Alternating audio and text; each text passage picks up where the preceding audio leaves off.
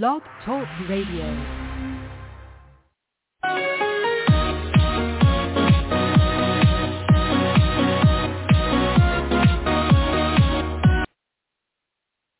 Hello again, everybody. Welcome to another riveting RydRR's radio podcast.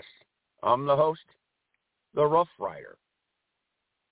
Today would be our 567th RydRR's radio podcast to date, entitled GOP to the White Courtesy Phone. Please, let's get it. Well, today being Monday, Martin Luther King Day, January the 16th, 2023, and goddamn, it's not raining. Hallelujah. The GOP, the Grand Old Party, the Republican, with a C-O-N, not C-A-N. The Republican Party is in a death spiral, with George Santos running loose in Congress. He is the great imposter. He is the great pretender. He is anything but what he seems. He is as dishonest as a $3 bill. Nothing in his background matches what he put on his actual official congressional resume, which he used to run for public office last year. And he was elected in November of 2022, running on this preposterous, completely fabricated and false official resume of himself, his background, his experience, his qualifications, his credentials. It was all bupkis. And even some high-ranking Republican officials, they knew about this a year before, in the fall of 2021. My God.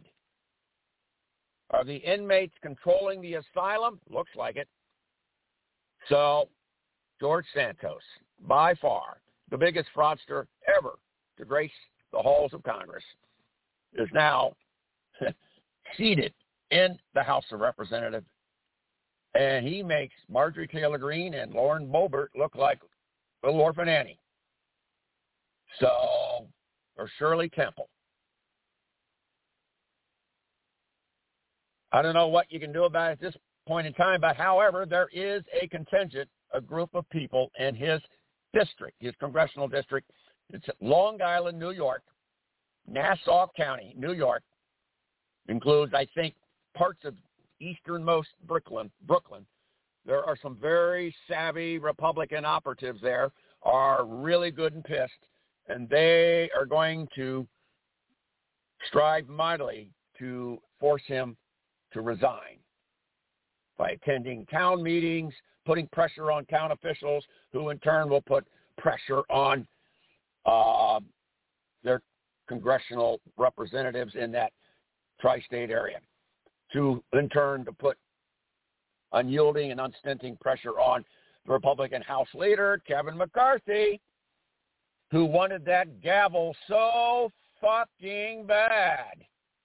He would even allow some dirtbag like George Santos, a clear-cut case of dirtbaggery, to be seated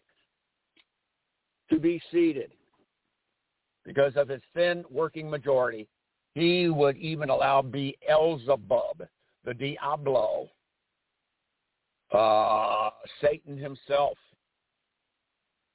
to be seated. Probably Dracula, Jeffrey Dahmer, Charles Whitman, Son of Sam. Woo! Charles Manson. Hell yes. If he had the same majority he has now and it wasn't George Santos, Kevin McCarthy would seat Charles Manson. Shitfire. just to get that 4 or 5 seat majority advantage, a working majority. Slim, very slim, but his principles thrown out the window. So the GOP, please report to the white courtesy phone. This is history calling. We want you on the phone now. This is the old Rough Rider, rounding third, heading for home. He's safe. Yes, it was close, but he's safe as he trots into the dugout to the overwhelming cheers of the crowd. He doffs his hat and waves it, disappears into the dugout. Now we leave it up to you, my Liebchens.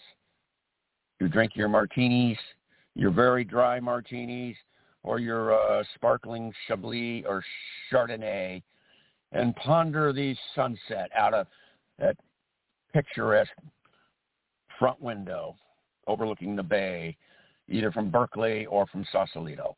And ponder and ponder and ponder and take your sweet-ass time and then decide. Ciao, Bella.